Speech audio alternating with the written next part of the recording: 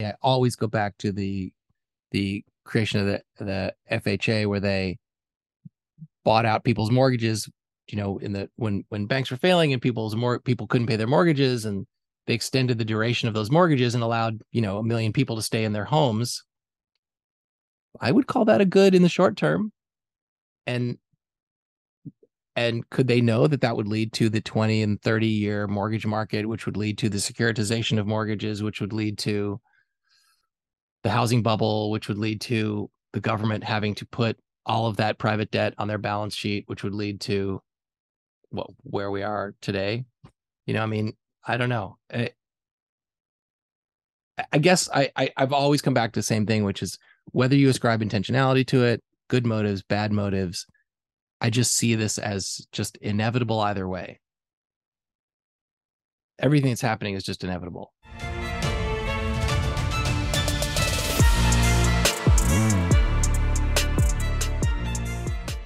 Hey everybody, welcome to the What is Money Show. I am thrilled to have you here joining me on my mission to help shine light on the corruption of money. Now, if this is your first time listening to the What is Money Show, I strongly recommend that you go back to episodes 1 through 9 first, which lays a lot of the groundwork for many of the concepts that we explore on the show. These first 9 episodes are my series with Michael Saylor, and thousands of people have told me that this is the best podcast series they've ever heard, hands down, and that it was instrumental to their understanding of money and Bitcoin. So if you're looking to start a deep dive into the nature of money, I don't think there's any place better that you can start other than episode 1 of this show. Now, a little bit about this show and how it makes money. The What is Money Show is 100% sponsor based. So all of our revenues are derived from direct sponsorships. And I strive to be very selective about the sponsors that I work with, specifically only using sponsors that I use personally, and also choosing sponsors that have values which are well aligned to the values expressed on this show, such as freedom, education, self-sovereignty, etc. So what I'm going to do now is a few ad reads right at the top of the show, and then I'll do a few more ad reads in the middle. And I hope you'll take the time to listen to them, as again, these are hand-selected sponsors, and I think you'll like what they have to offer. Today's podcast is brought to you by Wolf's Clothing. Wolf is the first startup accelerator dedicated exclusively to the Bitcoin Lightning Network.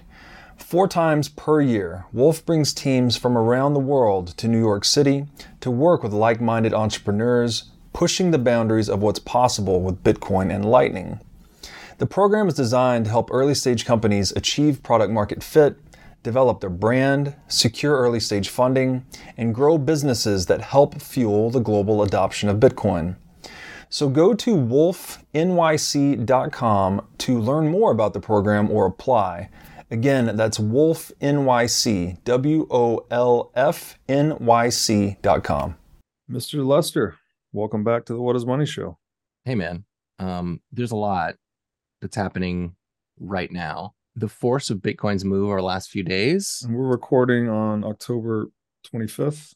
Yeah, so starting back to the 18th, I felt like I feel unprepared for it. A few episodes ago, I said I wasn't really prepared for the way it would actually feel when the deflationary impulse hit. I knew it was coming, but I was always looking past it to the inflationary impulse.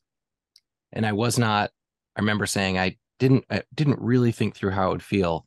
And I'm feeling that same thing, but in the opposite way. I'm a little bit taken off guard by what Bitcoin's doing. I don't really understand it. I don't think it can all be attributed to BlackRock's ticker symbol showing up on the DTCC website. Apparently, if it's been there since August, no one knows. Tour de Mistra had a great quote. He's like, no one really knows what the structure of Bitcoin's price is based on. It's like whatever narrative you want to assign to it, it's just as good as any other. But I wasn't prepared for the way it would just distract me, It's distracting. Yeah, when it moves, it really moves. I'm showing up 32% in a month. Mm-hmm. 23% of that has been in the last week. And Yeah, it's just the when this beast awakens, right? It moves like no other, up You and know what? down. You know what Bitcoin is like? So in my bio, in my Twitter bio, it says that my proudest accomplishment is that I beat Dark Souls 3.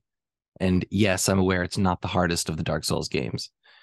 Um, but the thing that's amazing about the game Dark Souls is that every level there's a boss at every level, and no skills you acquire and no magical items you acquire make you any more prepared to face the next boss. Nothing you learn like is valuable for the next level of the game.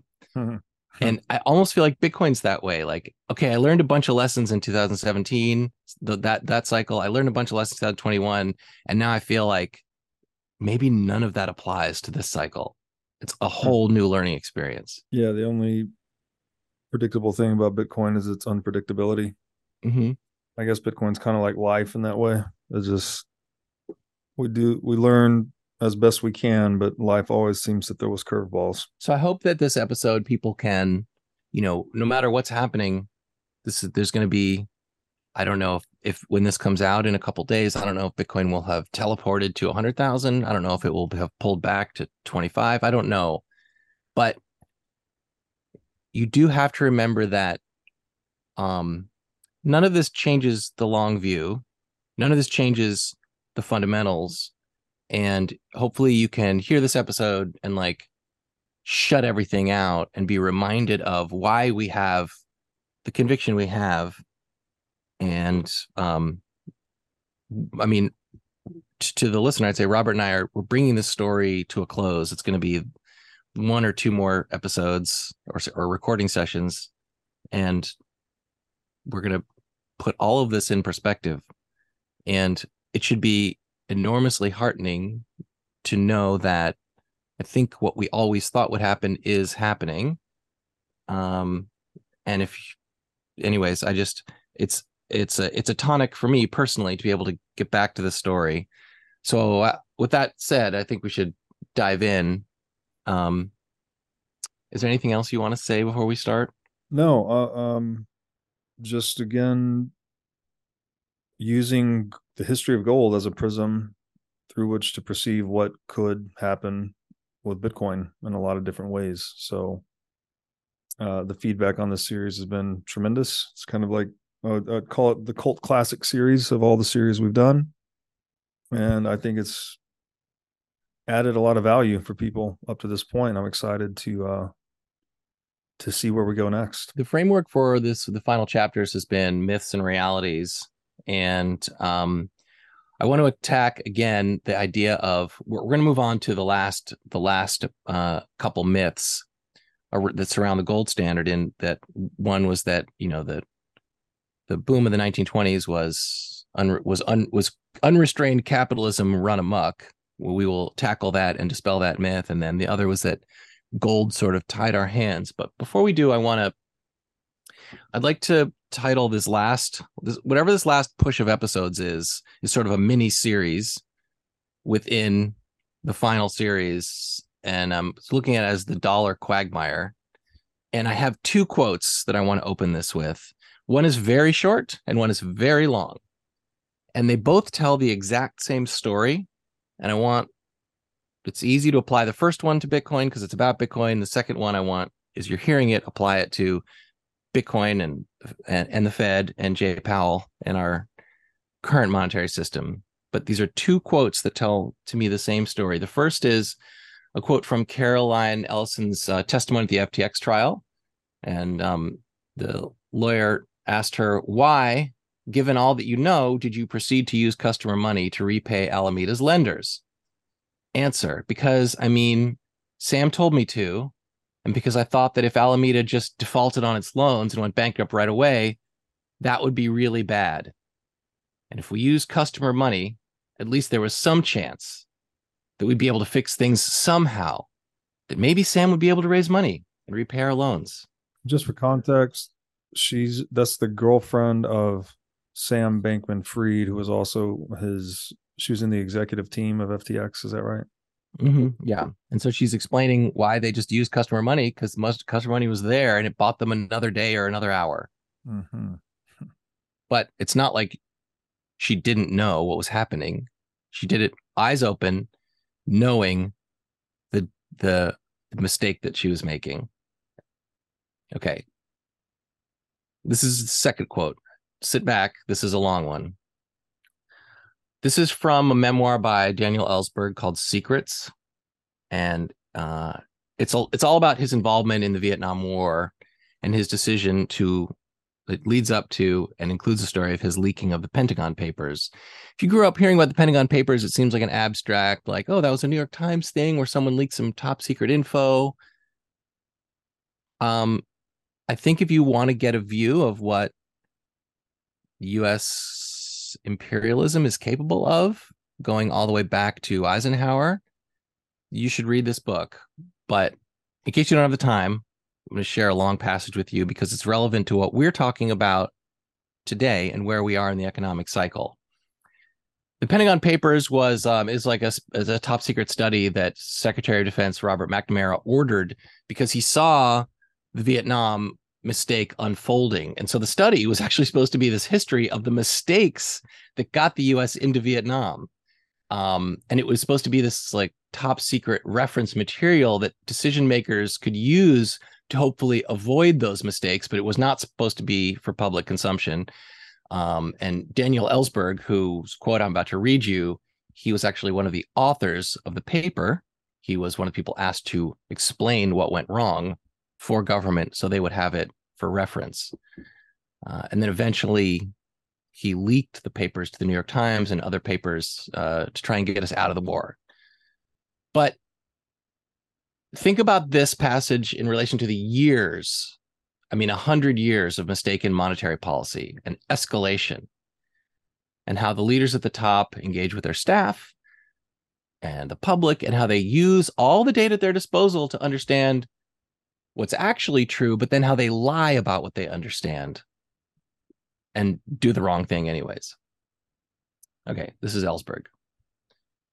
By mid-1967, for most of a decade, I had been primarily engaged in my own mind in learning about government decision-making in hopes of helping the president and the rest of government make better, less dangerous or misguided decisions in situations of conflict and uncertainty.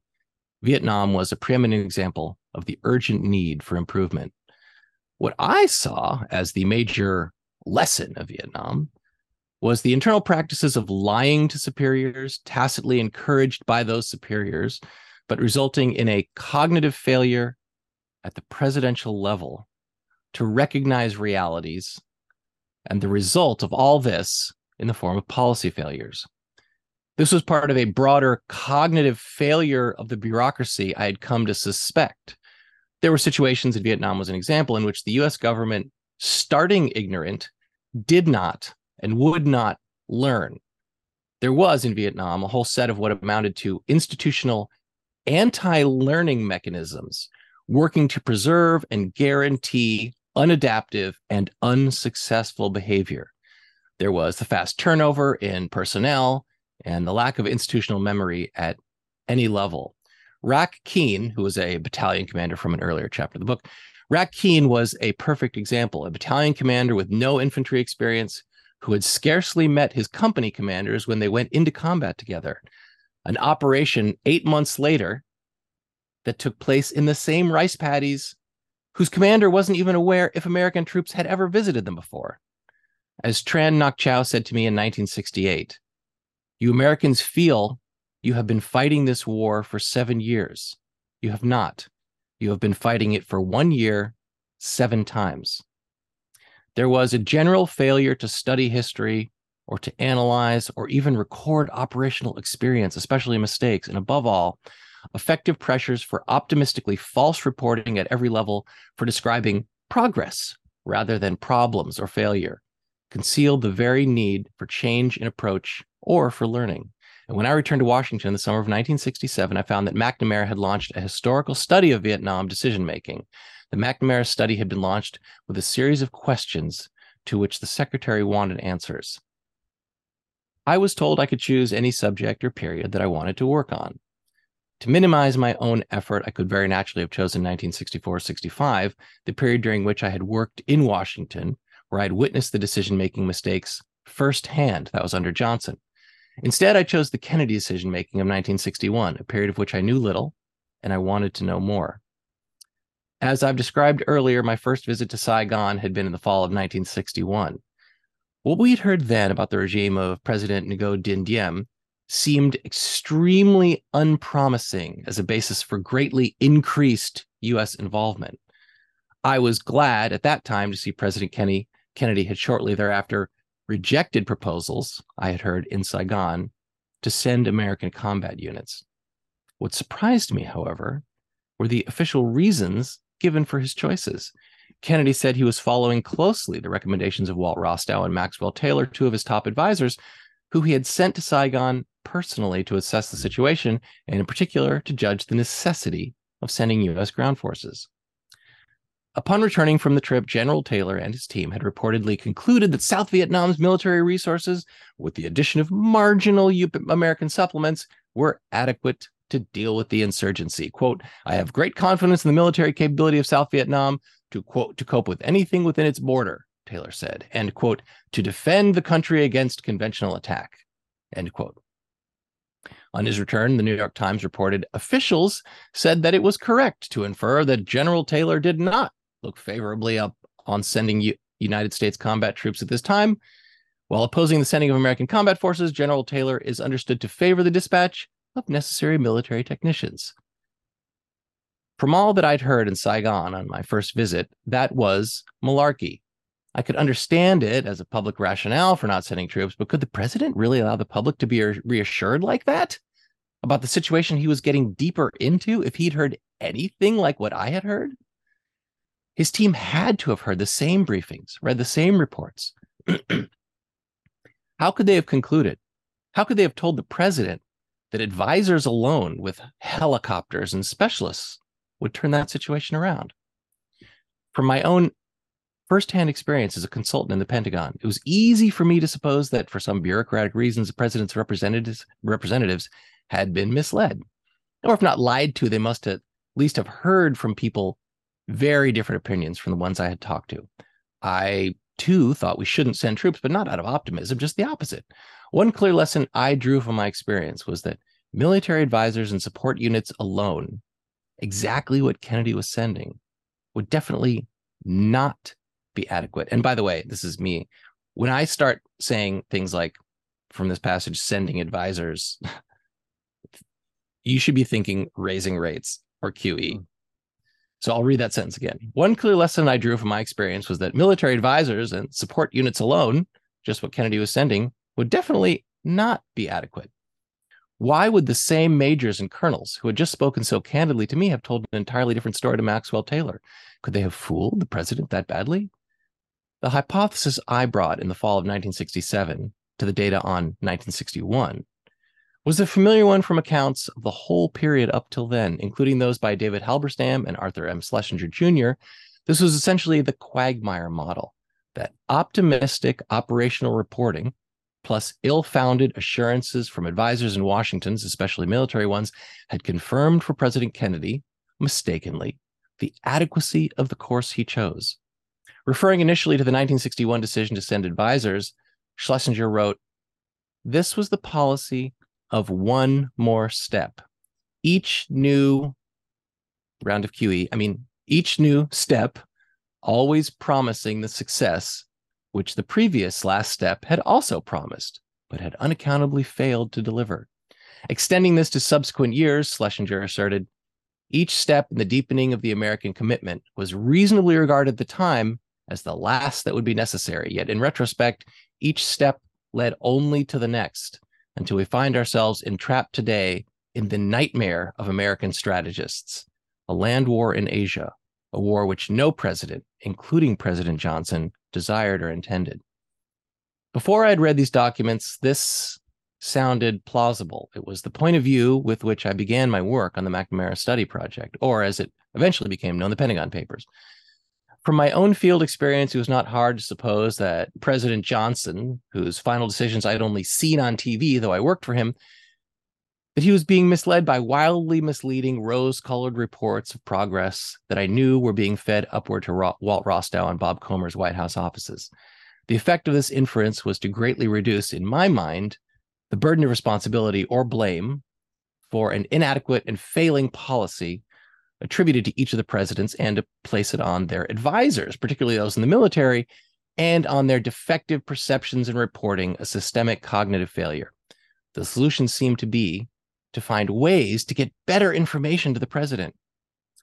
I knew from journalistic accounts that reassuring operational reporting and optimistic military proposals of the sort I myself had witnessed personally in 1966-67 had likewise been characteristic of 62-63 and of the late 1950s and of even earlier in the French command in the period just before Dien Bien Phu. None of these happened to be the years in which major decisions to escalate were taken. But like many other analysts, I assume this pattern of optimistic deception and self-deception flowing upward to be true as well in our critical years of commitment. These would include Truman's decision to support the French directly in 1950, Eisenhower's commitment to Diem in 1954, Kennedy's decision to break through the Geneva ceiling on U.S. advisors in 1961. But within a month of working on the files in the McNamara study offices, I discovered that this assumption was mistaken. Every one of these crucial decisions was secretly associated with realistic internal pessimism, deliberately concealed from the public. I began by sifting through the Pentagon documents and the national intelligence estimates relating to Indochina, which I requested and received from the CIA, the years 1950 to 1960, before moving on to 1961. What was evident in each one of the years of a major decision was that the president's choice was not founded upon optimistic reporting or assurances of the success of his chosen course. Contrary to nearly all public accounts, neither of these elements was present for Truman in 1950, Eisenhower in 1954-55, nor were they present for Kennedy in 1961. The choices for escalation were always preceded by gloomy realism, including an internal consensus that the new commitment the president was choosing would probably fail. In this light, the actual pattern of escalation seemed all the more mysterious. I chose to look at 1961 because I'd always been puzzled about Kennedy's choice in Vietnam that fall. What was he led to believe? What was his understanding of what he was starting? I was looking for an explanation of the apparent contradiction between what I had heard and seen in September of 1961 and what the president's advisors, according to the press accounts and official statements, had concluded in October. Supposedly that the measures Kennedy approved in November would be adequate.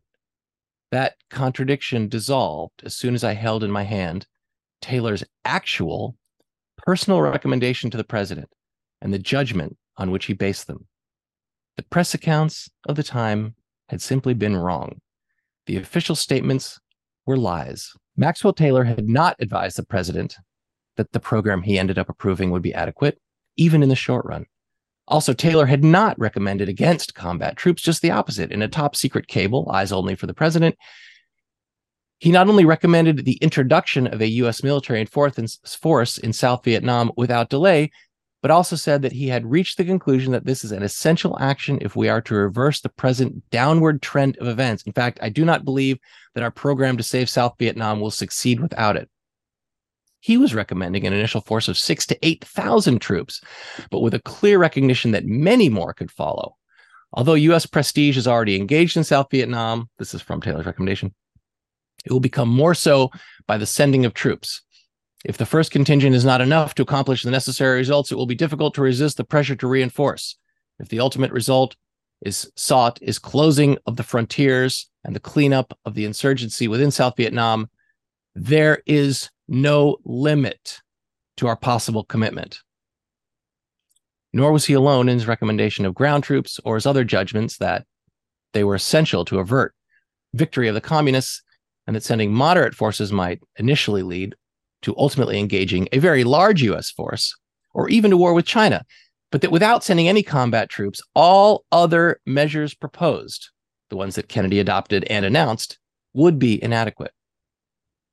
Taylor and his team had not heard in Saigon and hadn't told the president anything different from what I'd heard weeks earlier about the prevailing situation and the prospects in Vietnam. The official statements and news stories about their judgments and recommendations and their view that advisors would be adequate had just been false. In light of this understanding, why the information had lied about these matters, well, that wasn't hard to explain. If the president, rejecting the nearly unanimous advice of his senior officials, was going to send advisors and support units, but no more than these, it wouldn't be helpful to tell the truth about the actual judgments he'd heard on the ineffectiveness of this program or the urgent recommendations he'd received to do more. But all this did raise another puzzle. Faced with these recommendations and judgments, how in the world could Kennedy have done just what he did and not more or not less? None of the documents I found answered this challenge. Instead, they posed it acutely. At the same time, they demolished Schlesinger's quagmire explanation described earlier. What these secret documents showed was that his explanation didn't fit Kennedy's 1961 decisions any better than Johnson's in 65 or Truman and Eisenhower escalations earlier. Whatever it was that each president thought privately he might achieve from what he decided to do, it could not simply be the product of bureaucratic euphoria or deception. Indeed, each of those crisis years, there had been realistic intelligence analysis and operational reporting available to the president. Thus, the problem remained of explaining how and why the president had arrived at the choices he made. If each president had been told at the point of escalation that what he was choosing to do would probably not solve the problem, then what was he up to? Why not do more or less? Moreover, why did each one mislead the public and Congress about what he was doing in Indochina and what he had been told? Kennedy's decision to send advisors and not combat units did indeed look like a relatively small step compared with Johnson's later escalations. But as I learned from the documents, no one had promised its success, nor was it reasonably regarded at the time by anyone at all inside the government as the last step that would be necessary. The same was true under Johnson. For Kennedy, as for Johnson, in fact, it was the president who was deceiving the public, and not his subordinates who were deceiving him. So I have some conclusions to draw about all that. But before I get into my takeaway, do you have any thoughts? Well, the first quote about FTX using customer funds to stave off their own bankruptcy, that just jumped out at me like central banking in a way, right? It's an organization goes into an economic crisis and they use whatever means are available to them to keep the shell game going, basically. Mm-hmm. And so just reiterates the mantra in Bitcoin, don't trust, verify. Like once you trust humans, right, to custody, to have agency over you in some way, in this case, custodying your wealth, like it's almost certainly going to be, that trust is going to be broken in a time of crisis. And I don't think there's a way around that. It's not like, I really don't like the argument when people talk about like focusing on the people inside of these institutions. Like, oh, they're idiots. We just need better people. Because when the crisis comes, it's like people just maneuver to protect themselves, right? Mm-hmm. So rather than tell the truth and go into insolvency, FTX perpetrates a fraud, right? When the nation state is deficit spending and, we're faced with a government shutdown, we print the money, like it's just one of these sort of dire aspects of human nature that people just can't resist the temptation in times of crisis to extend by any means necessary, which usually involves a fraud of some sort. And then on the longer passage, I don't know what was occurring to me initially. I was thinking that it was like bad information flowing up the U.S. chain of command as a product of central planning, but it sounds like they had actually good information at times, but we're just choosing to willfully deceive the public. And so I'm not sure, is that an agency problem? This is people just trying to cover their asses and keep their jobs, including the president? Like, I'm not clear on what's going on there. And then the one part of the excerpt that you highlighted, that there's no limit to our possible commitment. He was saying in regards to sending, more troops to Vietnam. Is that just an infinite sunk cost fallacy? Is just like, we'll do whatever it takes to keep doubling down, and rather than reassessing the initial intention or mission itself, you'd rather just keep doubling down on it ad infinitum. And so I'm not Yeah. sure what's happening there, but those are just the things that came up for me. Yeah, it's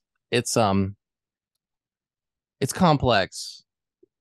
There's a journey that Ellsberg goes on, and he takes us on that journey. And I want to equate it not just with Powell and Congress and our debt situation, but with every major issue of US prestige, imperialism, and like public relations, essentially, and then the human ego. So, like, to recap, Ellsberg was firsthand, he witnessed false reporting.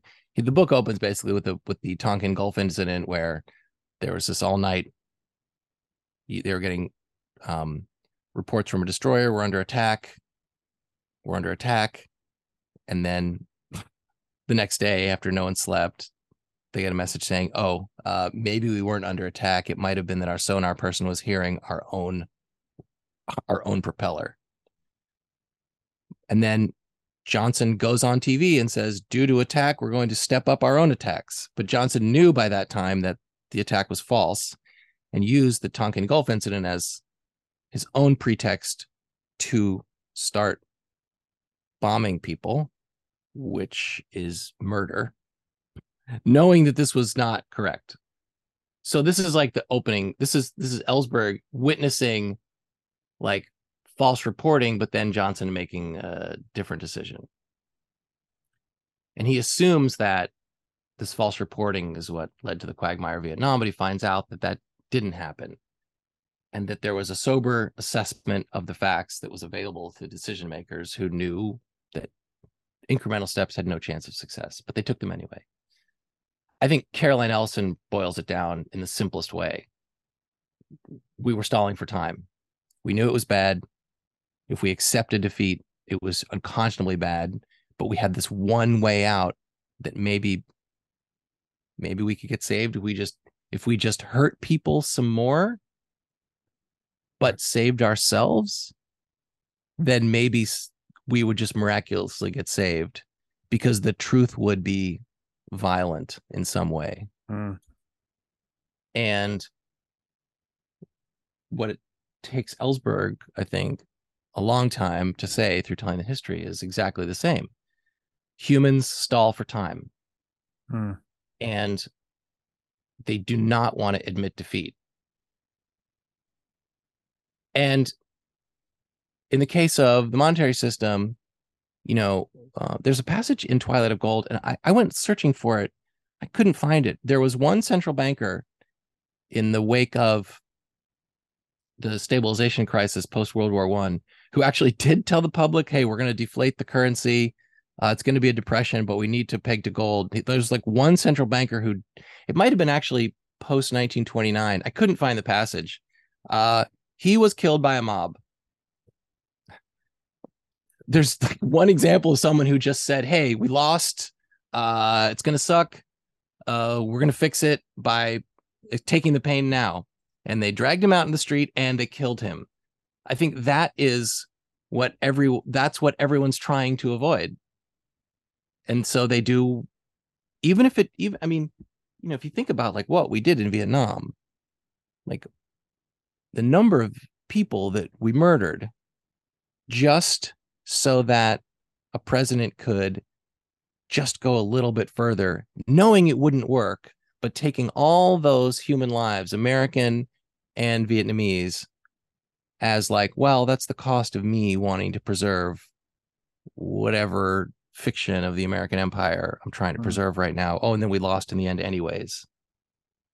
I don't think that the Vietnam thing is a metaphor or an allegory. I think it's a literal example of the exact same type of late stage imperialist overreach, the decay of the system, financial tampering that is the playbook for people in power and governments since the Roman Empire, even before. They do this I think the thing to remember, and this is why I'm bringing it up in this whole myths and reality section.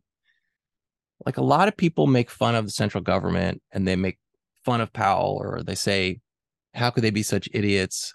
And I would say, as Bitcoiners, we have to know which myths are true and which ones are false. I would have to bet that they're not idiots. I would have to bet that they aren't just making these mistakes because they don't know any better. My guess is they know full well that what they're doing won't work. And if it seems to you to be like a riddle in your mind, well, how could they do it anyway? These two passages explain it. They just do it anyway, because to admit defeat would mean being dragged out in the street and like ripped apart. Oh man, it's, well, the old saying, right? The truth hurts. Kind of take the pain now by telling the truth, or you can take the path of least resistance, which is to lie. Mm-hmm. Try to defer that reconciliation to the truth, whether it's, failed military campaign or failed economic policy. And then you just externalize the cost of that reconciliation onto others, right? So there's a lot of self-preservation demonstrated here, just individual self-preservation. And it's just important to understand that a lot of people think these institutions are operating in our best interest for some reason, but like, why would they? Right? These institutions are operated by individuals. Mm-hmm. The individuals are in pursuit of their own self-preservation. If that means telling you a lie so they don't have to incur the cost, I think it's pretty obvious what most people will do in that situation. Yeah, by virtue of giving a human discretion, you actually hamper the decision making process, because the human who makes the decision has a vested self interest in not being dragged out into the street and killed. Exactly. And so I was drawing parallels in my mind, this aversion to telling the truth. It maybe sort of parallels the self-censorship we see in cancel culture today. Like, people are scared to say the thing that they actually think. Yeah. Because they don't want to get canceled. Only getting canceled in this case was actually getting, murdered by a mob rather than just socially shamed online or whatever it may be.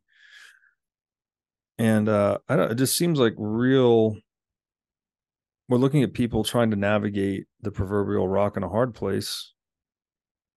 And the other quote that came to mind here, I forgot who said it, but he said, "There's no good place to stand during a massacre." Mm-hmm. So, like, sometimes you just don't have a good decision. But it's unfortunate that what is it? The nature of the business, like, right? You're in a government. You're out there stealing and killing as a means of economic livelihood. Are we surprised at all that deception and perhaps even self-deception comes into this? Because I'm sure hopefully someone had some moral scruples right before they just bold-faced lie to the public. Surely some people are like, yeah, this is probably not going to be good, but then they can start rationalizing why they need to do it, self-preservation, protect my family, whatever it may be. But it just, I don't know, it's kind of just occurs to me that this whole business is bad. The business of statism is bad. Killing, stealing, destroying, lying, like it just doesn't seem to do much good. Well, we haven't like installed an oracle for truth, except for, I would say, the market seems to be the closest thing as an oracle for truth that exposes the lies. Yeah. And, a lot of us have been waiting for like the credit event, the thing that is going to destabilize the economy and maybe bring a drawdown in assets or a drawdown in Bitcoin. And I think maybe the credit event we've been looking for is actually happening right now. I have a chart down later to show, but like, for the first time in the history of Fed pauses, yields have been rising ever. Whenever the Fed pauses, yields start going down because people assume that, okay, a recession is coming and cuts are coming. And so, but the Fed paused in last meeting and yields have continued to rise. That has never happened.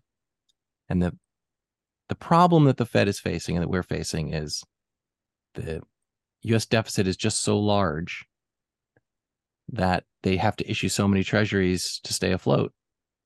And that will flood the market with a supply of treasuries that will drive the price down. Just a simple supply and demand problem. And if the Fed can't engineer a recession, then we'll have inflation, and then long end will continue to go down. But if they do raise rates and we have a recession, then you have government deficits. Government deficits are already historically, well, let me get to those charts later. Let me not get into this now. My point is, there is no way out. There's no move. That's why I'm saying all this. The Fed has no moves that work. And so this is what happens when they have no moves that work. Just one, you don't have to answer this if we want to talk about it later, maybe, but if perhaps treasury bonds are being decreasingly used as a flight to safety this time, maybe that explains something about the move in Bitcoin. We've also seen a little move in gold. You think that might be part of this, the actual confidence in treasury bonds as, the ultimate safe haven asset is crumbling? 100%. That is 100% it.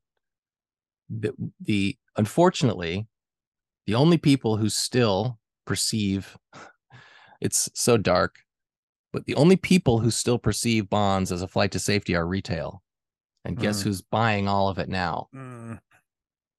That and hedge funds, hedge funds don't give a fuck. And if the price starts to move, they'll dump it as well. Yeah. But the marginal buyer of treasuries now is hedge funds. It's not foreign governments anymore. Everyone understands that the US has essentially become an emerging market who has to finance their deficit with money creation. Everyone gets that. Who knows? And so, yeah, Tavi Costa had a really, really interesting chart, which is for the first time in 40 years, the downside volatility of gold is less than treasuries. And that's on a 7-year rolling basis. I'm not talking like a month or two. 7-year rolling downside volatility, gold is better than treasuries. If that doesn't explain psychologically what's happening to the market for treasuries, then nothing will. And and Bitcoin is better than gold. So yeah, that's exactly it. The market gets it. And the last participants, what makes me sad is that a bunch of people are like, hell, man, I'll lock in 5%. I was, even talking to my sister. She's like, yeah, 5%. That sounds good. It's time to lock that in. Well, if treasuries sell off further, everyone thinks, oh, this is where, total returns got to turn around. Yields are never going to be this high. Well, they probably will be this high. And if they're not this high, it's because the Fed had to step in and do yield curve control, in which case you'll get decimated by inflation. So it's like people who haven't spent all their time thinking about this, just how I can't explain it to them, but everyone will get killed by it. Yeah, we're at or near the measure of last resort, right? And we had Lynn Alden on the show, and one of the conclusions we reached, yield curve control is financial repression. So government needs more funding. This is one of the arrows in their quiver, right? They'll just confiscate it basically through these fancy sounding machinations. But at the end of the day, you're just scalping savers, scalping retail, as you said. Dude, I'll tell you something. People's biggest criticism of Bitcoin and Bitcoin's role in our future, I was going to save this statement for the end, but I'm going to say it now. People in the know, economists, you know what their biggest criticism of Bitcoin is? That it's too predictable. Every fundamental criticism of Bitcoin boils down to, but it's too predictable. Think about that. That's why they say it can't be the basis of value for the world or the world's currency, because it is too predictable. Give me a predictable asset and some creative people, if we can make the fiat system work through World War One, the Great Depression, the bullion standard, the gold exchange standard, the classical gold standard, the Bretton Woods, the petrodollar standard, the eurodollar standard, QE, not QE, reverse repo, the bank term funding program. If we can, through all that creativity, make the fiat standard work for 100 years, then Bitcoin can work for 100,000 years. Yeah, because all it takes is adaptation. that is a ridiculous statement, right? Too predictable. I mean, well, what is gold, right? Isn't that why gold is gold, right? It's the most predictably supplied analog asset, right? Mm-hmm. It's been valued as money for 5,000 years. Like all the arguments that people throw out in favor of gold are rooted in its predictability. Yeah. And Bitcoin has perfected predictability in a money, right? It's the closest thing to perfect information we're ever going to have in a market. Mm-hmm.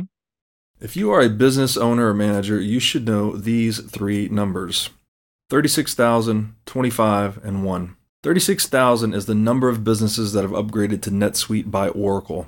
NetSuite is the #1 cloud financial system, which allows you to streamline accounting, financial management, human resources, and more. NetSuite turns 25 years old this year. That's 25 years of helping businesses do more with less, close their books in days rather than weeks, and to drive down cost. And finally, 1, because your business is one of a kind. So with NetSuite, you get a customized solution for all your key performance indicators in one efficient system with one source of truth. NetSuite is everything you need all in one place. Right now, you can download NetSuite's popular KPI checklist designed to give you consistently excellent performance absolutely free at netsuite.com/whatismoney. That's netsuite.com/whatismoney to get your free KPI checklist. Again, netsuite.com/whatismoney. Now I'd like to tell you about our sponsor, iCoin Technology. iCoin has just released a sleek new hardware wallet. It looks like a mini iPhone, a little touchscreen and camera on it. The device has no Wi-Fi, no cellular connection, no GPS. It's a strictly physically cold hardware wallet. Like I said, it's got a high-res 3-inch touchscreen. It's got a camera for air gapping the wallet. It's got optional Bluetooth compatibility. And it's really a brand new UI, UX experience for a hardware wallet, making it very accessible, easy to use, not intimidating. And as we always talk about on this show, the only way you can truly own your Bitcoin is by having it in self-custody. So you need a device like iCoin Wallet to truly own your Bitcoin. Go to iCointechnology.com today and use promo code Bitcoin23 for 30% off of this new sleek hardware wallet. In the last episode, we talked about how credit events are brought out by, or they're precipitated by non-monetary causes. This is just you and me riffing. And you and I agreed that monetary inflation usually precedes a big credit event, but a non-monetary accident or calamity usually sets alight the dry tinder of credit inflation that has been building up in the system. As we record this, we might be on the verge of such a non-monetary event as events in the Middle East heat up. Bitcoin itself might be an event that kicks off credit inflation. Bitcoin has its own gravity, and Bitcoin is doing its own thing right now. So the bond market in general, not today, but in general, is selling off on the realization that, as you and I just talked about, the U.S. government's going to have to fund a gigantic amount of debt, and that there's no longer any buyer big enough. So that's like where we are. That leads us to myth number 2 in our list, which was that laissez-faire capitalism was to blame for the Great Depression. So this is I'm going to read a lot from Rothbard's book, Rothbard, America's Great Depression. He writes, the chief impact of the Great Depression on American thought was universal acceptance of the view that laissez-faire capitalism was to blame. The common opinion among economists and the lay public alike holds that unrestricted capitalism prevailed in the 1920s, and that the tragic depression shows that old-fashioned laissez-faire can work no longer.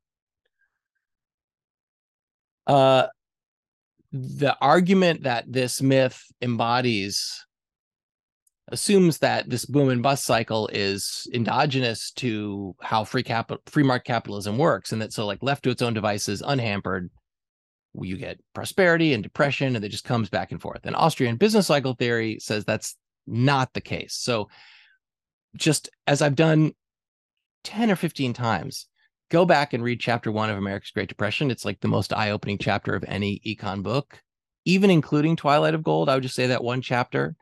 And I outlined Austrian business cycle theory in a couple previous episodes where we talked about interest rates. So I don't want to recap it again here, but it's about the different rates at which the prices of consumer goods rise versus the price of producers' goods during a credit expansion. So during a credit expansion, businesses who make use of much more credit and on a larger scale than consumers, businesses go on borrowing binges and bid up the factors of production faster.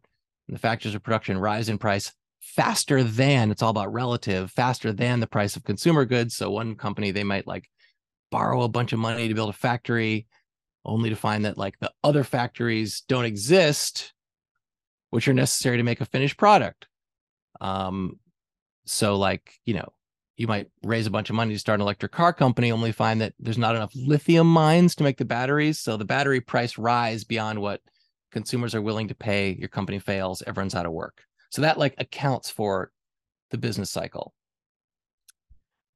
Also, if a bank or government steps in and gives you a huge loan to keep producing, allowing you to pay higher price for lithium than what you once thought you could, then a bunch of money goes into lithium production at even higher prices, but it at the end, it doesn't matter.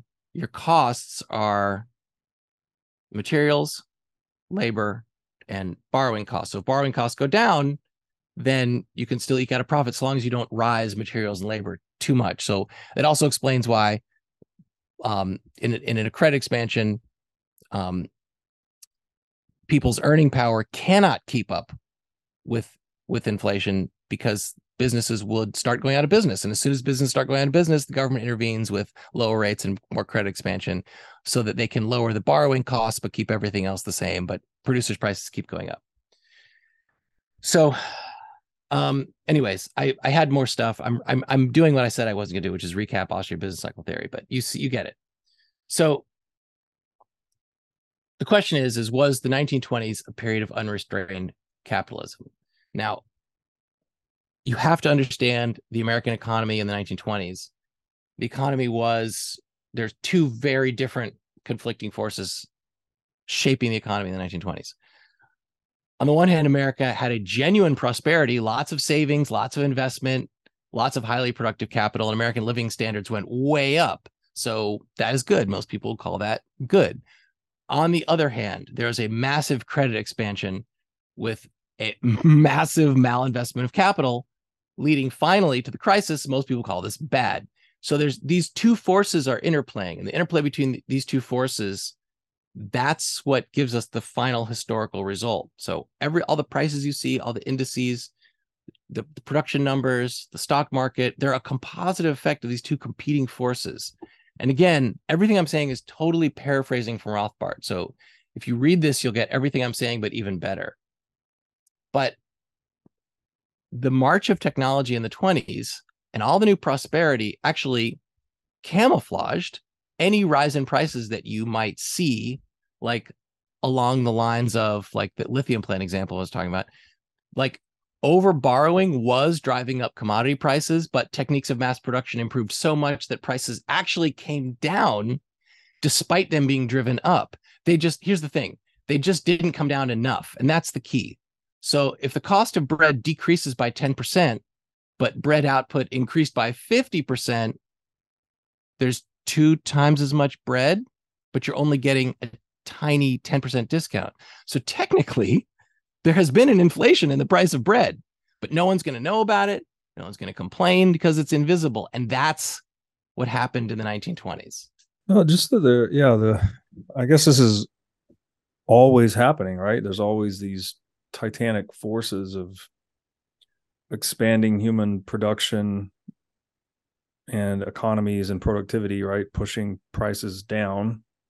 trying to deliver goods and services better, faster, cheaper. But then you also have these anti-market or anti-capitalistic interventions that are distorting those markets. And so Mm-hmm. I guess the dislocations get bad enough, right? If the productivity wasn't expanded enough, then you get businesses start to fail, right? For whatever dislocation takes them out. And that, as that spreads, right, the business failures, and that becomes widespread, that's your recession. And then So and then you start to see prices actually rise because the we've squeezed all the productivity we can get for the yeah, time being. So then finally prices have to catch up with the exactly. expansion that's been pumped out into the economy. Yeah, and then so total output collapses, but the money supply is typically It's just increased, so yeah. prices go up. So here's what the 20s was in fact a dizzying storm of productivity, and that's what created the inflation. Just some examples. Um, our net increase in the production of electricity: 1912, 25 billion kilowatt hours; 1929, 117 billion kilowatt hours. Went from 25 to 117. Index of physical productions, if you set 1909 to 1913, the end of the classical gold standard, if you set that as your value of 100, production reached 163.5 in 29. That's total physical production. Manufacturing, just manufactured goods index, went to 192.9, which is, so they almost doubled physical production in manufactured goods. It's exactly Austrian business cycle, by the way. Those two numbers show are an illustration of ABCT, which is manufactured goods 190 doubled, but total production doubled by, well, no, those don't. Scratch what I'm saying. They're both production. Okay, money supply increased 61.8%. Goods entering the economy rose 100%. So all these new goods and services absorbed all of the new money creation. And so you have, even if you're creating new money, the money, as we said in the very first couple minutes of the first episode, money is just a reflection of the economy it serves. So if you're adding new goods and services to the economy, if the money stays the same, then the prices have to go down because there's a finite amount of money. But if the money supply is increasing, but there are more goods and services are entering faster, then prices are still going to go down. So that offset the inflation. And this is why I've been saying since the beginning that the price stability mandate is actually just camouflage for money printing. So in 1920s, we said the birth of the radio industry. That was 1922. Refrigerators replaced ice boxes, where you could just plug something in instead of someone having to travel around and give you ice to store. Gas stoves replaced coal as source of heating for houses. You had public utilities making electricity.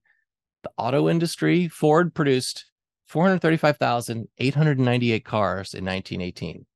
435,898.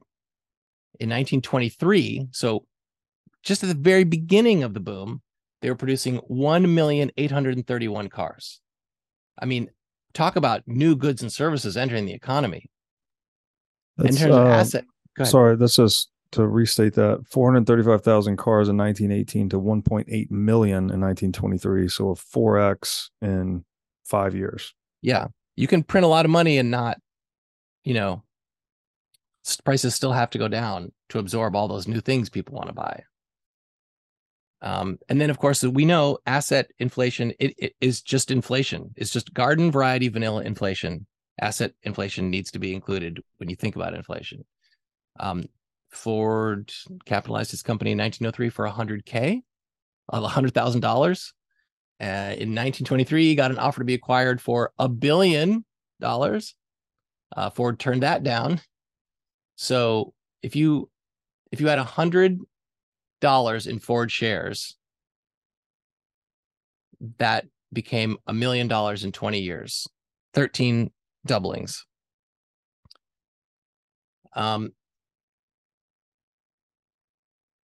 keep in mind, again, all of this output allows for reduced costs in the goods and higher wages to people without raising prices of the goods.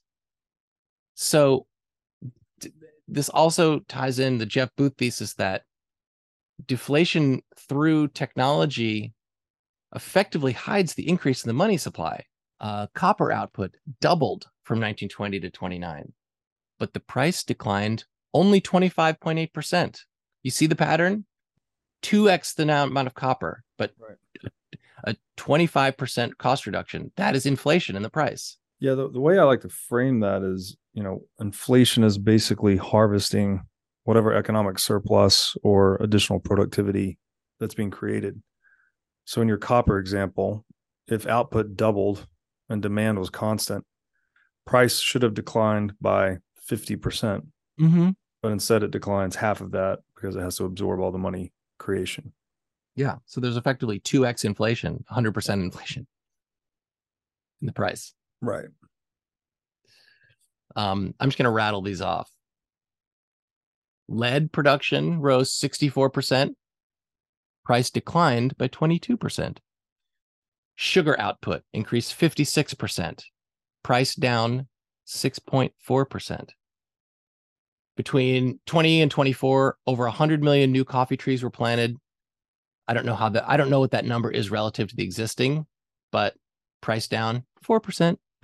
Wheat excess production reached 1.2 billion bushels by the time the Depression happened in 1933, that was a big part of Roosevelt's concern, was that he wanted to try and devalue the dollar to raise prices. But even though that we had all that excess production, wheat prices only decreased by 12%. So they should have decreased more. But Roosevelt's like, no, we got to raise them. Tractors. In 1918, there were 85,000 tractors in use in American farms. By 29, 827,000 tractors. And if you just think about just like the, I think the automated threshing machine, there's some really interesting figure, like for all of human history, a manual thresher, like a person with a scythe could harvest a half an acre from Egypt until the 1800s in America. And then suddenly the first automatic threshing machine, I hope I'm calling the machine the right name, allowed a single person, still with a horse, to clear 3 or 4 acres. And then now you add tractors, food production was skyrocketing. The addition of almost 800,000 new tractors. Think about what that did for our ability to produce food and bring down the cost of food. There's an excess supply of 130 tons of butter by the end of 1933. But even though there's a huge glut of butter, prices were down 10%. Cotton production was 45% greater at the end of the 20s. And synthetic rayon was introduced to compete with cotton. Cotton prices for producers only decreased 21 to 26%. They were being bid up massively. So I'm going to read Rothbard again.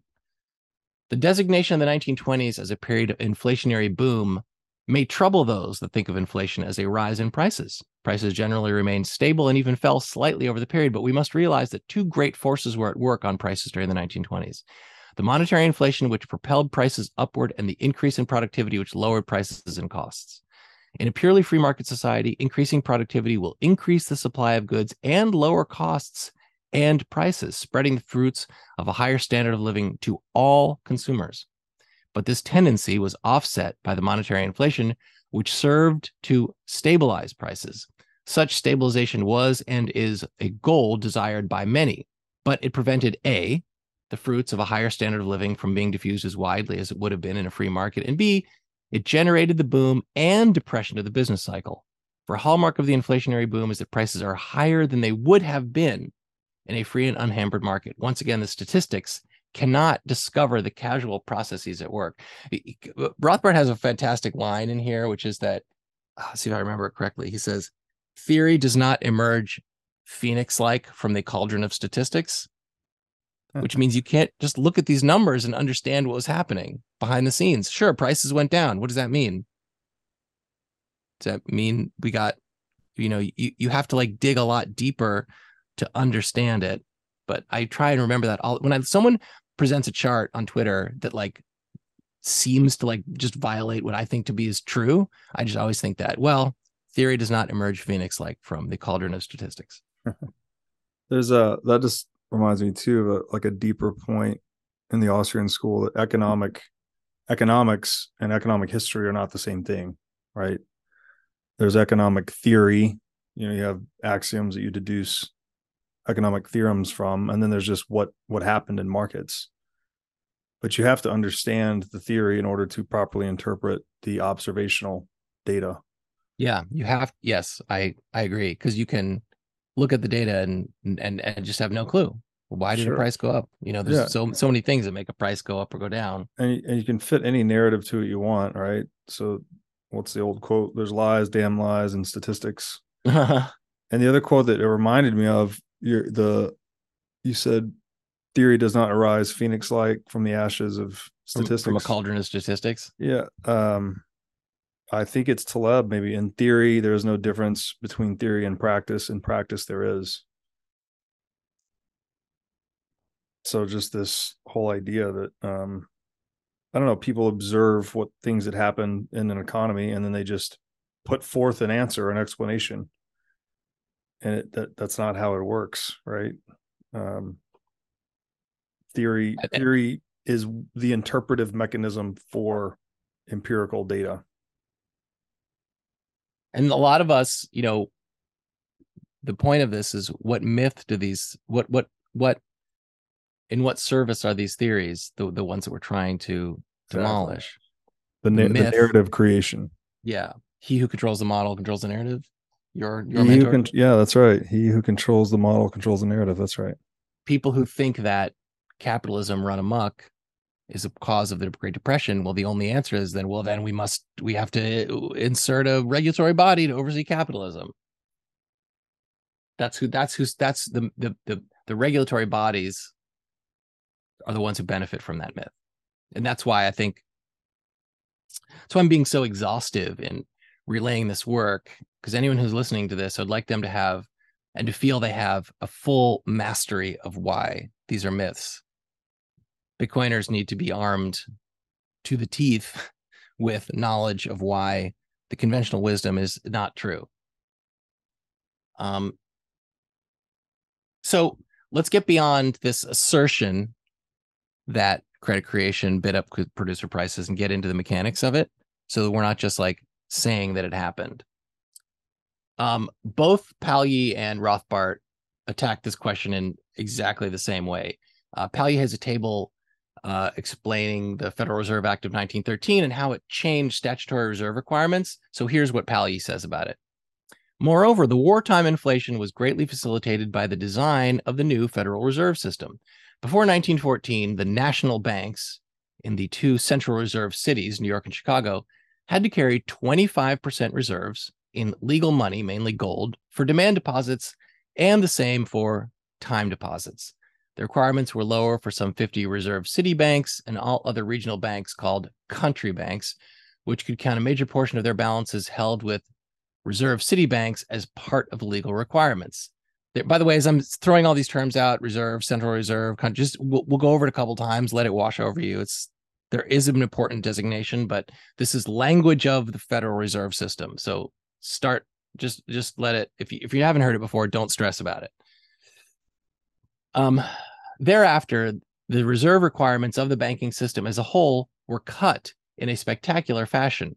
An idea of the extent of the reductions in legal reserves of national banks since 1913 can be obtained. By the way, I'm reading Palyi. An idea of the extent of the reductions in legal reserves of national banks since 1913 can be obtained by assuming, hypothetically, three national banks, each having 1.2 million demand deposits, 300,000 in time deposits, aka savings account, and 100,000 of national banknotes outstanding. One bank being in a central reserve city, one in a central reserve city, one in a reserve city, and one in a country bank city. And asking ourselves what the ultimate legal cash reserves would have been held against those deposits of 1.2 million, 300,000, 100,000 respectively in 1913 and 1920. The answer is given in the following table. So he has a table which says that now, again, the Federal Reserve System is designed to be opaque and hard to understand, but they have these different designations based on where the bank was geographically. So if you were in a central reserve city bank, then against those deposits, which were all different types of deposits, demand deposits can be taken at any time. Time deposits are, we don't really have these now. We kind of call them CDs, but there were time deposits were your savings account. In order to withdraw a time deposit, you had to like go down to the bank with your passbook, and you could only withdraw like once a month. So 300,000 in time deposits, 100,000 in national bank notes outstanding. In 1913, a Central Reserve City Bank would have to have 25% of that total amount in reserve, which was 375,000. In 1920, after the Federal Reserve Act, 4.8% or 62,000 against that total amount of 1.6 million. A reserve city bank prior to 1913, 15.6% in reserve against that same amount outstanding, or 234,000. In 1920, 3.34 or 50,000 against 1.6 million. A country bank before 1920, 7.4% or 111,000.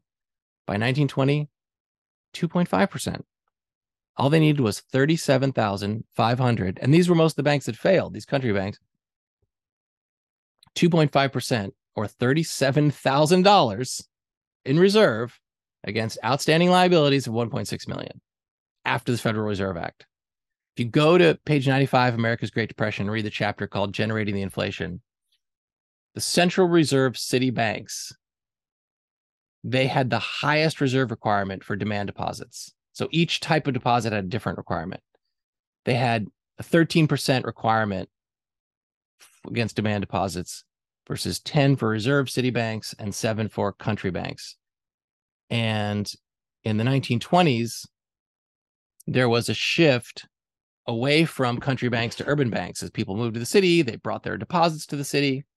So actually, reserve requirements on most deposits went up because country banks, let me make sure I'm still here, right? My computer made noises. Yep, I can hear you. Actually, reserve requirements on most of these deposits went up as people moved to the urban locations. So the geographical flight, or people accumulating in cities, was anti-inflationary. But time deposits, aka savings account, had a different reserve requirement. For time deposits,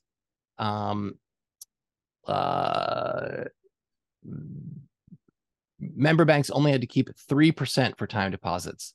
And so even though people were moving to the cities, there was a massive shift towards time deposits in the 20s. And again, this is so people understand how the inflation was generated.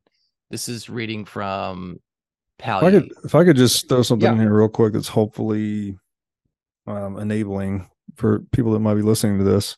Mm-hmm. To try and say it in somewhat plainer English, all of these deposits are liabilities of the bank, right? This is money that is owed to customers. And the percentages you just gave are the asset coverage that they're required to hold.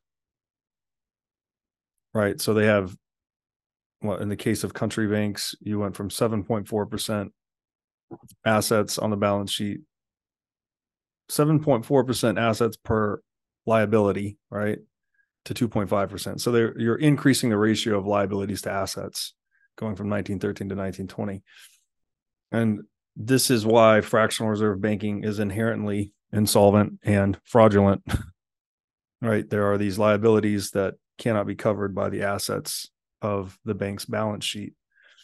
And the other point, I don't know if he goes into this or not, but so there's not only the move to the city driving deposits away from country into Central Reserve City, but when the failure comes, right, a lot of these country banks get consolidated.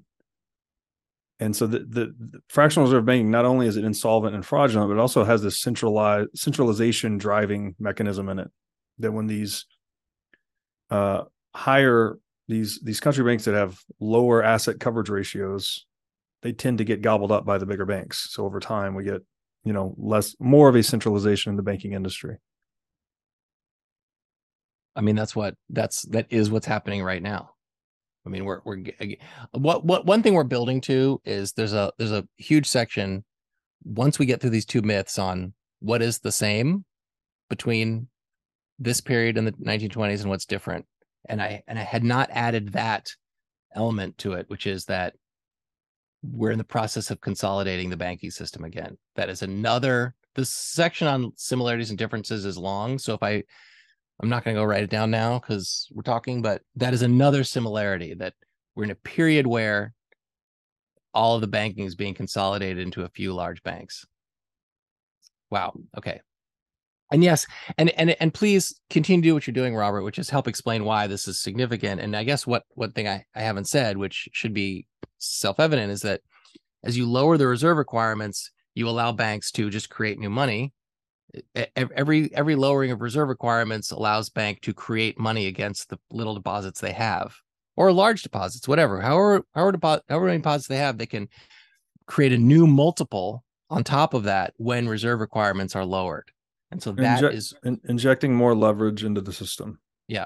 And yeah, the reason I made that interjection is because, again, we're speaking in Fed language, so to speak, but to try and decrypt it. Yes. It's purposely obfuscated language. So to try and decrypt it for the audience, I think it's easier to think about it in that way, right? Just if you had a business that had liabilities that were 25x its assets, you'd be like, oh, well, that would probably be a pretty low valuation business, if not bankrupt. Yet in the banking system, that's the norm. The growth in time deposits was not accidental. Before the establishment of the Federal Reserve System, national banks were not legally permitted to pay interest on time deposits. So this category was confined to the less important state banks and savings banks. The Federal Reserve Act permitted national banks to pay interest on time deposits.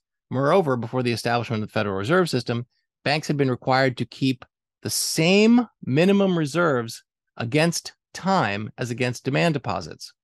While the Federal Reserve Act cut the required reserve ratio roughly in half, it reduced required reserves against time deposits to 5% and in 1917 to 3%. This was surely an open invitation to the banks to do their best to shift deposits from the demand to the time category. During the 1920s, time deposits increased most in precisely those areas where they were the most active and the least likely to be misconstrued as idle savings. The least active time accounts are in savings banks. The most active are in large city commercial banks. Bearing this in mind, below are the increases over the period in the various categories. So savings banks time deposits increased by 61.8%. So those were like the least active. Commercial banks, 79.8%. Country banks, 78% increase. They all increased. Reserve city banks, 128%. Central Reserve city banks, 450% increase in time deposits. Oh, this was a Rothbard quote. Everything I read to you was Rothbard, not Pallier. So Central Reserve city banks, where everyone is moving, they funneled everyone into these time deposits by paying interest. The amount of money there went up by 450% and the reserve requirements went down. But the bank can still issue liabilities against those all the same. It's the same liabilities they're issuing as versus demand deposits. Yeah, and here we've got yield being offered as an incentive to customers to shift deposits into these central reserve city banks, right? Yeah. This is the original yield farming. Exactly. It's exactly where I was going with this. It's like, not only is that's giving the Fed more control, right? There's less throats to choke, right? Fewer points of control, and you can deputize some of these large banks as well. They probably already are as central reserve banks. But the lesson, I think, for people in Bitcoin or crypto space is like, don't trust exchanges with Bitcoin that are offering you yield, right? It's a scam, right? It's always been a scam. Banks have been doing this forever. Don't fall for it. There's a reason they're trying to bring you in with it. It's not like to help you. Exactly. To steal from you. One of my highest health priorities is keeping my brain in top shape. To take care of my brain power, I do many things, such as striving to read, write, exercise, and meditate daily. One of the latest tools in my brain power toolkit is MindLab Pro. MindLab Pro is a nootropic supplement that is scientifically proven to enhance your brain power. When I take MindLab Pro, my mind feels like it has a better grip on the world. My thinking is more lucid, and the articulation of my speech is much more clear. MindLab Pro has been tested in rigorous, double-blind, placebo-controlled human trials and has been proven to enhance brain power for users in every age group. MindLab Pro is an advanced formulation of 11 nootropic ingredients and is backed by research from 1,473 human trials conducted over a period of 32 years. So if you're looking to start enhancing your brain power, MindLab Pro is an excellent solution. Go to mindlabpro.com/breedlove to start enhancing your brain power today. Again, that's mindlabpro.com/breedlove. Now I'd like to tell you about our sponsor, CrowdHealth. CrowdHealth is a Bitcoin-enabled alternative to legacy health insurance. Now let's face it, legacy health insurance is an absolute scam. Nobody can explain this better than the legendary comedian Chris Rock. Insurance. You got to have some insurance. You got to. That's an insurance. They shouldn't even call it insurance. They should just call it in case shit. Like, I give a company some money in case shit happens. Now, if shit don't happen, shouldn't I get my money back? So with CrowdHealth, instead of just paying premiums that you'll never see again, you can hold part of this pool of savings in dollars and in Bitcoin through CrowdHealth. And when you have a health event, you can draw against this pool of communal savings. So go to joincrowdhealth.com/breedlove to learn more or sign up. So now we're talking about reserve requirements shifting to be inflationary by shifting from demand deposits to time deposits, and that this was orchestrated by the Fed. But in addition to reserve requirements that banks can issue loans against, there's another factor that can create inflation, which is, an increase in total reserves, the total number of reserves outstanding, not just how they're proportioned. Because even if, reserve requirements didn't change, and if reserve requirements stayed static, an increase in the total amount of reserves would also allow banks to expand their credit. And to this point, the shift in reserve type, it did account for 18.5% of the total inflation, but only 18.5%. So the remaining 81.5, I've got two numbers that do not add up to 100. Do I? Oh, yeah, I do. Okay, sorry. The remaining 81.5% of the monetary inflation was due to an increase in the total amount of reserves. So this is going to get even more in detail. And I'm so impressed with the analysis that Rothbard did. It's so exhaustive, and it also should clue you in on how creative and complex and opaque this system has become, but how they are still able, the central bank is still able to generate inflation even though there are countervailing forces that you might have a graph or an asset or a type of account or, the H8 data or the TBAC report or whatever someone's pointing to that's saying, oh, look, it's deflationary. The government still has ways to create the inflation. And so we're going deeper into how they created the inflation. Rothbard identified 10 factors in the reserve system that either increase or decrease total bank reserves. So of those 10 factors, he broke them down into whether or not they're factors that were controlled by the Federal Reserve or Treasury, or whether they're factors that are not controlled.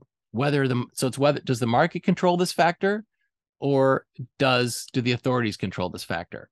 So I'm going to list all 10 things that influence total amount of reserves. Monetary gold stock, not controlled by the government. Federal Reserve assets purchased, that is controlled. Bills discounted by the Federal Reserve. If that number is in expansion, they are in control, meaning the bills, meaning the Fed is purchasing bills and discounting them. So if they're purchasing more, they're in control. But if it's in contraction, meaning people are not offering them for sale, that's actually not controlled by the Fed. There's a category called other Federal Reserve credit, wholly controlled by the Fed, but it's a negligible amount, but definitely controlled. Money in circulation outside of banks. This just refers to the total currency in the hands of the public, and that is not controlled by the authorities. They choose if they want to redeem for dollars, have physical cash. That's up to the individual. Treasury currency outstanding. Now, treasury currency is it's currency that is controlled by the U.S. Treasury or by Fed or by statute, and that was mostly silver certificates, and those were backed 100% by silver bullion or silver dollars. That's again totally controlled by the government. Treasury cash holdings. Think of this as the Treasury General account. But it actually at the time meant literally cash bills that the Treasury had, which is also reserved. Which is also counter reserves. That's controlled. Non-member bank deposits at the Federal Reserve. So this is foreign entities, non-banks who have an account at the Federal Reserve that is not controlled by the system. They are reserves, but the Fed does not control how much non-banks deposit with them. And then the last one is unexpended capital reserves, another negligible item. It's money which has been earmarked for physically running the Fed, the buildings, the salary, paying electricity bill. It's not a controlled amount. It's also small.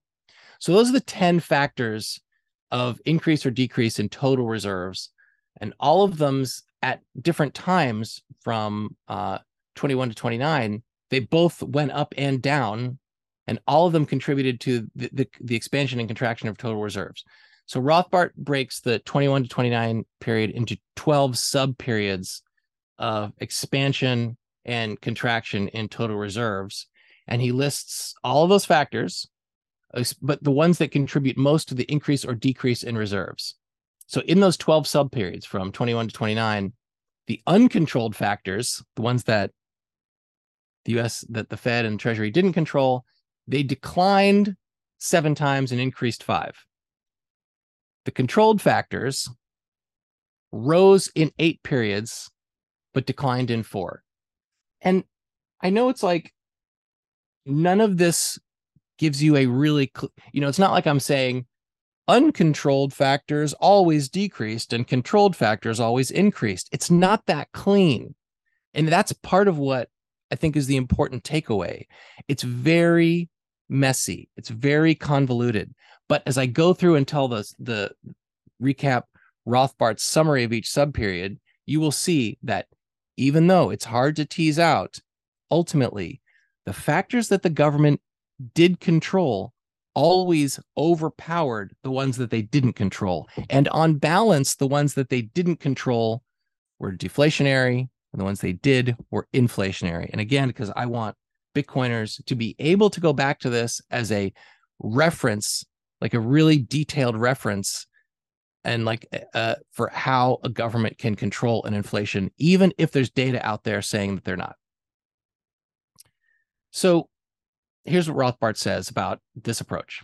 He says, any division into historical periods is to a degree arbitrary, yet they were chosen because the author believes they accord the best with the most significant subperiods of the 1920s. The following are the unique characteristics of the subperiods.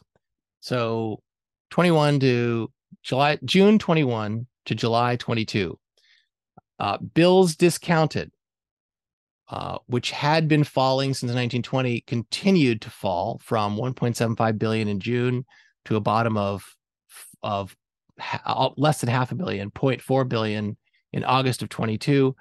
Total reserve credit also bottomed in July of 1922, as did money in circulation. So they're coming off the deflation, the depression of 1921. July was therefore chosen as the terminal month. A superficial glance would lead one to believe that the main inflationary factor was the heavy inflow of gold, and that the Federal Reserve simply did not offset this influx of gold sufficiently. A deeper analysis, however, shows that the banks paid off their loans at such a rapid rate that uncontrolled factors of inflation fell by 303 million. If the government had remained completely passive, therefore, member bank reserves would have declined by 303 million. Instead, they increased the purchase of U.S. government securities by 278 million. They increased treasury currency by 115 million and increased bills bought by 100 million. All in, the government actively pumped 462 million of new reserves, yielding a net increase of 157 million. It's period one. Period two, July 1922 to December 1922. So it's the back half of 1922. Total reserve credit climbed upward sharply, hitting a peak in December, as did total reserves. Bills discounted reached a peak in November. This period saw a rapid acceleration of the inflation of reserves, increasing at an average rate of 12 million per month in period one. Reserves now increased at a rate of 35 million per month. Once again, uncontrolled factors declined by 295 million, but they were more than offset by an increase in controlled reserves pumped into the economy. These consisted of bills discounted, 212 million, bills bought, 132 million, and treasury currency, 93 million. Periods 3 and 4. This would cover December 1922 to June 24. This saw the inflation come briefly to a halt. Remember, nothing goes in a straight line. Reserves actually fell slightly, just by 4 million per month in period 3, and rose only slightly, 6 million per month in period 4. At the same time, bank deposits remained about level. Bank demand deposits stayed at about 13.5 billion. Total deposits, this is, by the way, is analogous to the period we're in right now. In fact, now we see money declining, but again, this is mid-inflation, and I think in the broader sense, we're in the middle of a massive period of inflation that will follow this. So this is, I think this 22 to 24 period is analogous to 1923 into 24. Going back to Rothbard, total deposits and total money supply, however, rose more in this period, with banks shifting to time deposits to permit increases. Demand deposits rose by 450 million from June 23 to June 24, but time deposits rose by 1.5 billion. Total money supply rose by 3 billion. The economy responded to the slowdown of inflation by entering upon a minor recession, just like now, from May of 23 to July of 24. Interesting, 23 to 24 parallel. Uncontrolled factors this time fell by 149 million, but they were more than offset by a controlled increase of 198 million, led by the heavy purchase of government securities, 339 million, the heaviest average monthly buying spree seen yet in the 1920s. Period 5, June 1924 to November 1924. This was the most rapid reserve inflation to date, overreaching the previous peak of late 1922. Reserves increased by 39.8 million per month. Once again, the inflation was deliberate, where uncontrolled factors declined by 262 million, but they were offset by deliberate increase of 461 million. The critical factors of inflation were bills bought, 277 million, and the purchase of U.S. securities, 153 million. The pace of inflation was greatly slowed in the next 3 periods, but it did continue. So here's a side note about this period. Again, we're talking about June 24, November 24. We talked about Britain going back on gold they were preparing to go back on gold during this period. And they had slightly overvalued their currency when they went back on gold at 486. We did an episode about this. And this was 10 to 20% higher than what its current going exchange rate. So again, to recap, if they went back to gold at 4.86, then Britain would have to lower prices.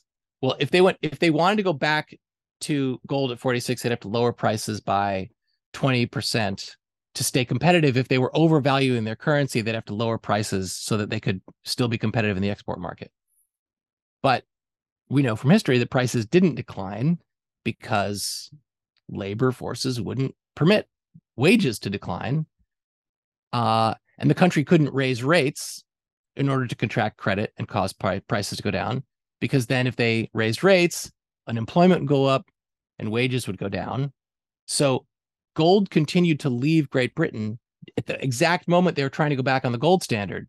So, and this gets back to like the ego and these relationships. Montague Norman and Benjamin Strong, Montague Norman, they got together, and Montague Norman, the governor of the Central Bank of England, he got Benjamin Strong, central bank president of the United States, to create inflation here in the US in that very year.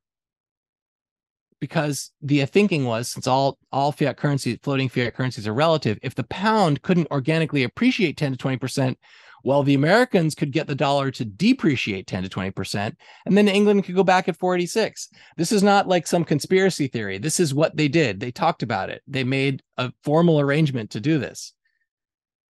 And they were deals that were made because, you know, these two guys, they liked each other, and they had a personal interest in seeing the system return to the way it had been. So, I mean, look, it's a system I like. And, you know, we've done this whole podcast as a tribute to the gold standard. And yet here we see that the American financial officials were sacrificing the purchasing power of an entire nation because there was no political will of another nation to make the same sacrifice.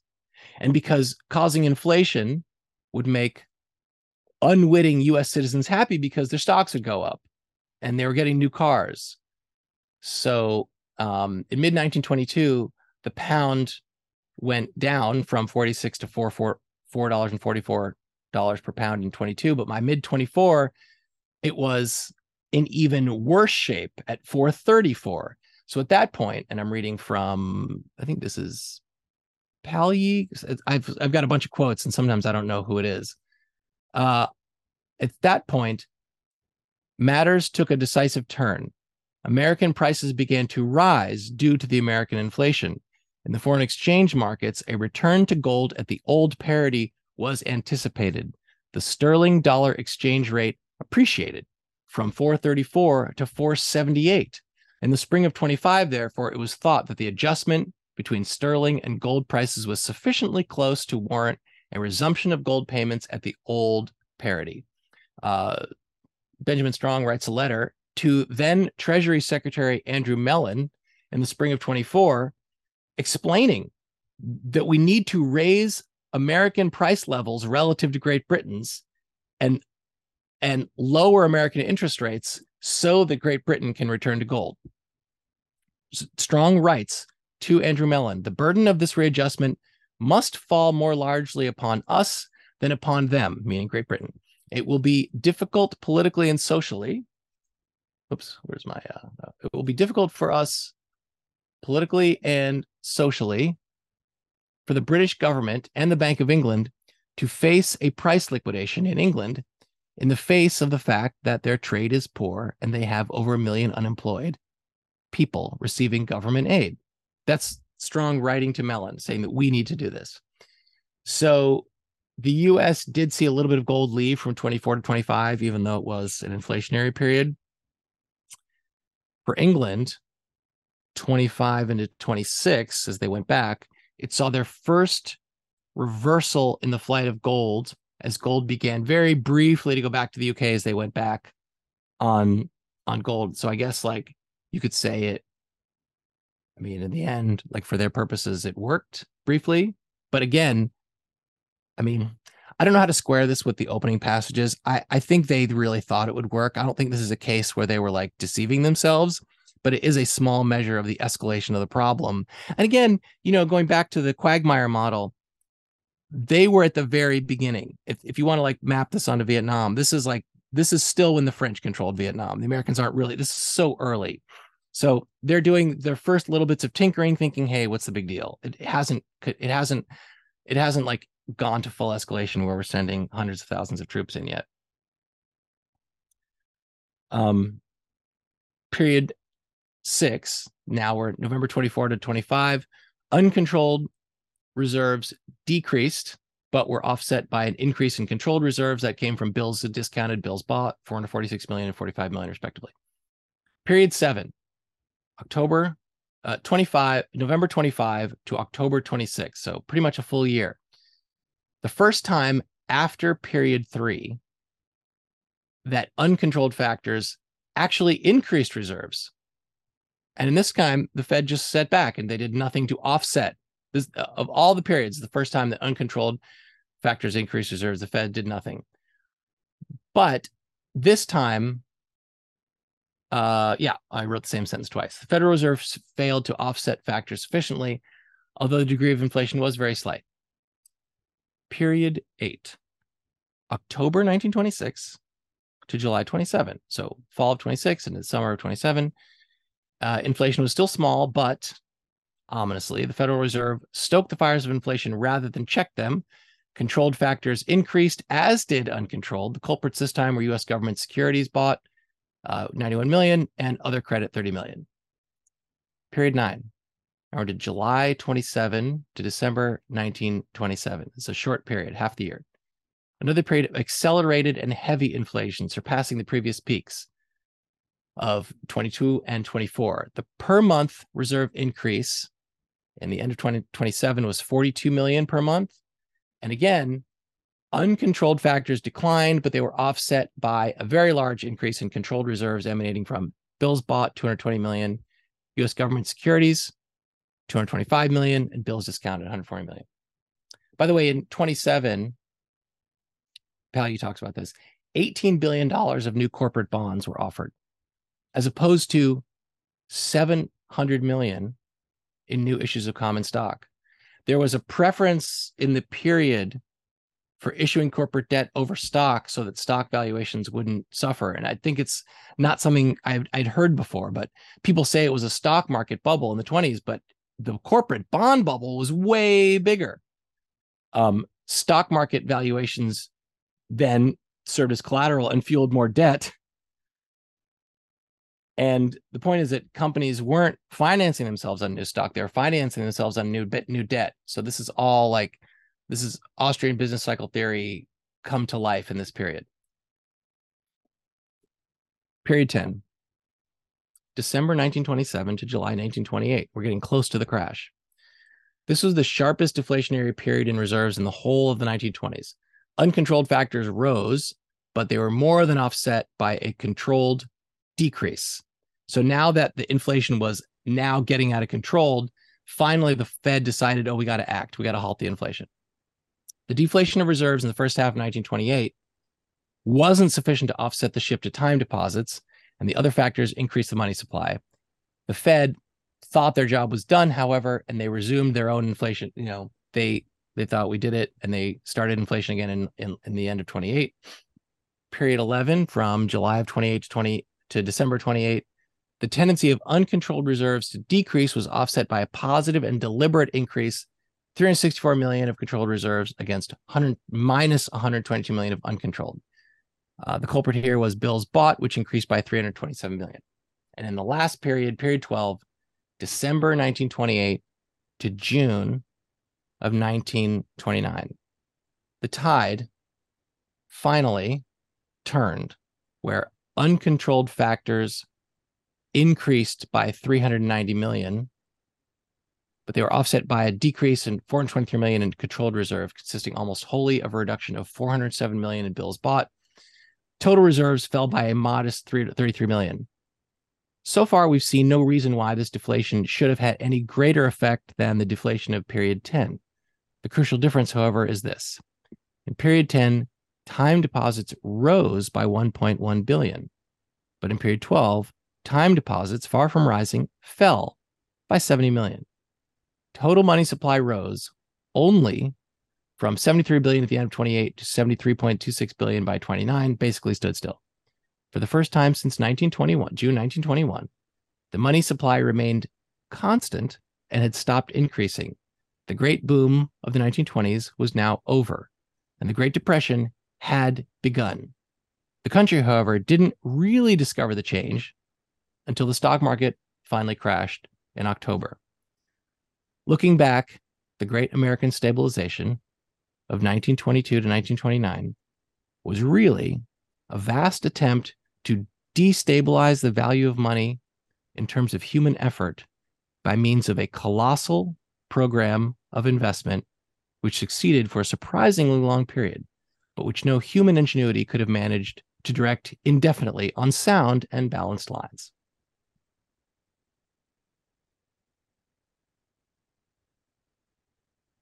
Such an excellent and exhaustive coverage of exactly what led to the Great Depression, right? The if I go back to the beginning, right, where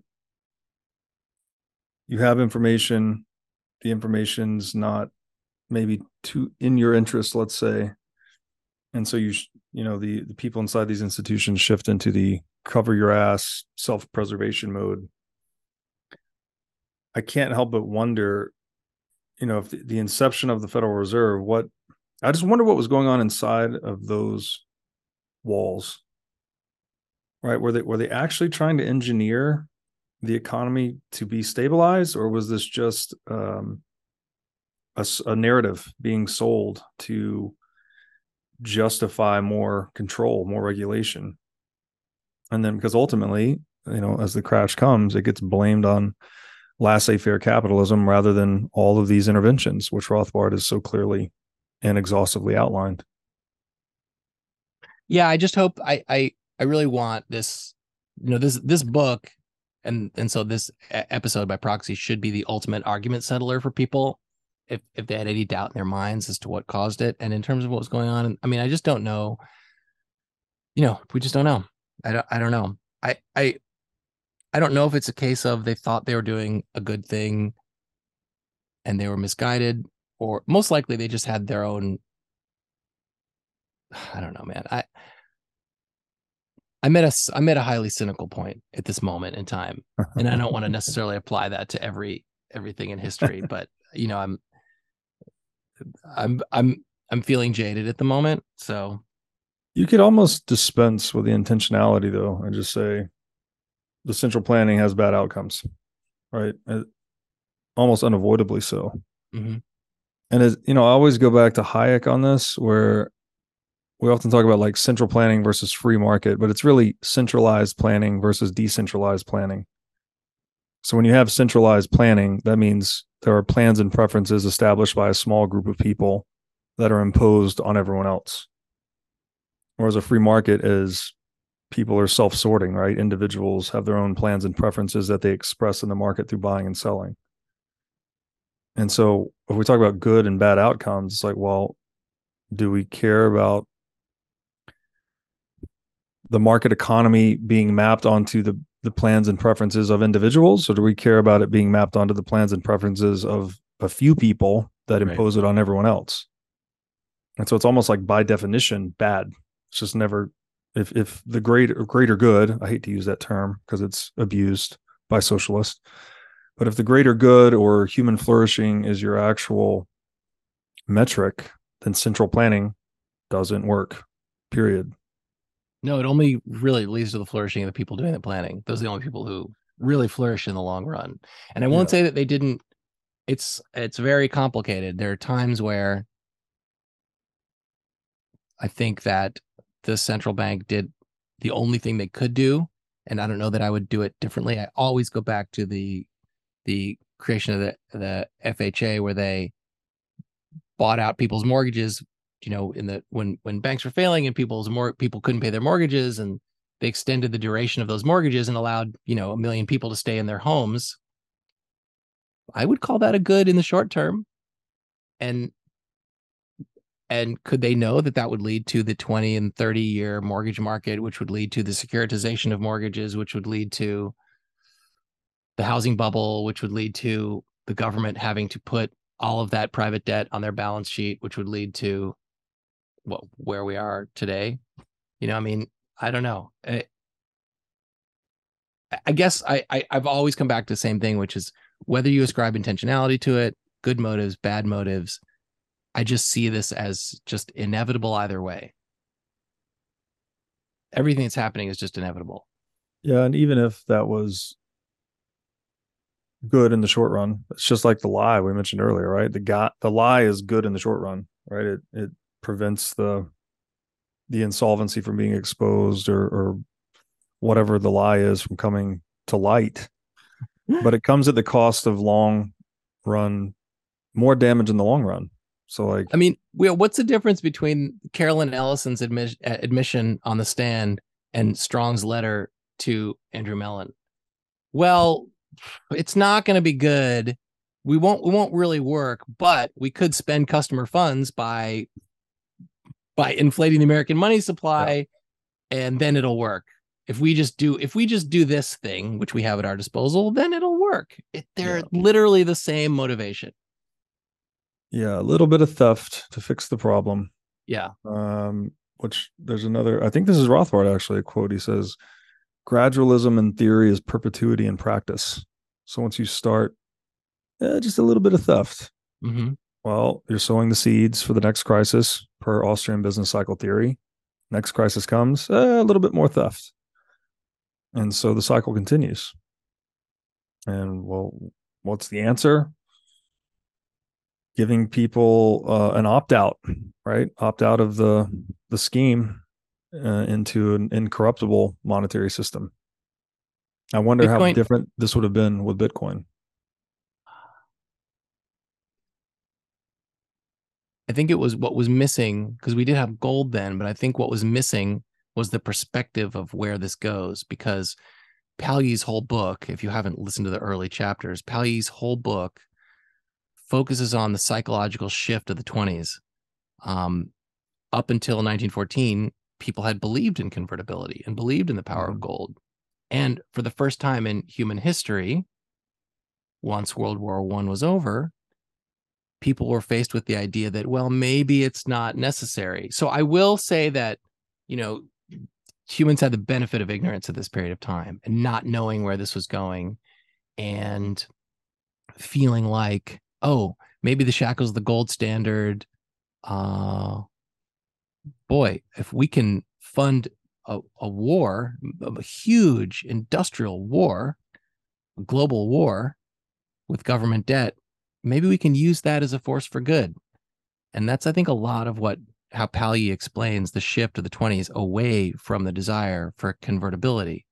And I think it's taken us 100 years to realize, that's a perfect quote. That, what is it? Incrementalism.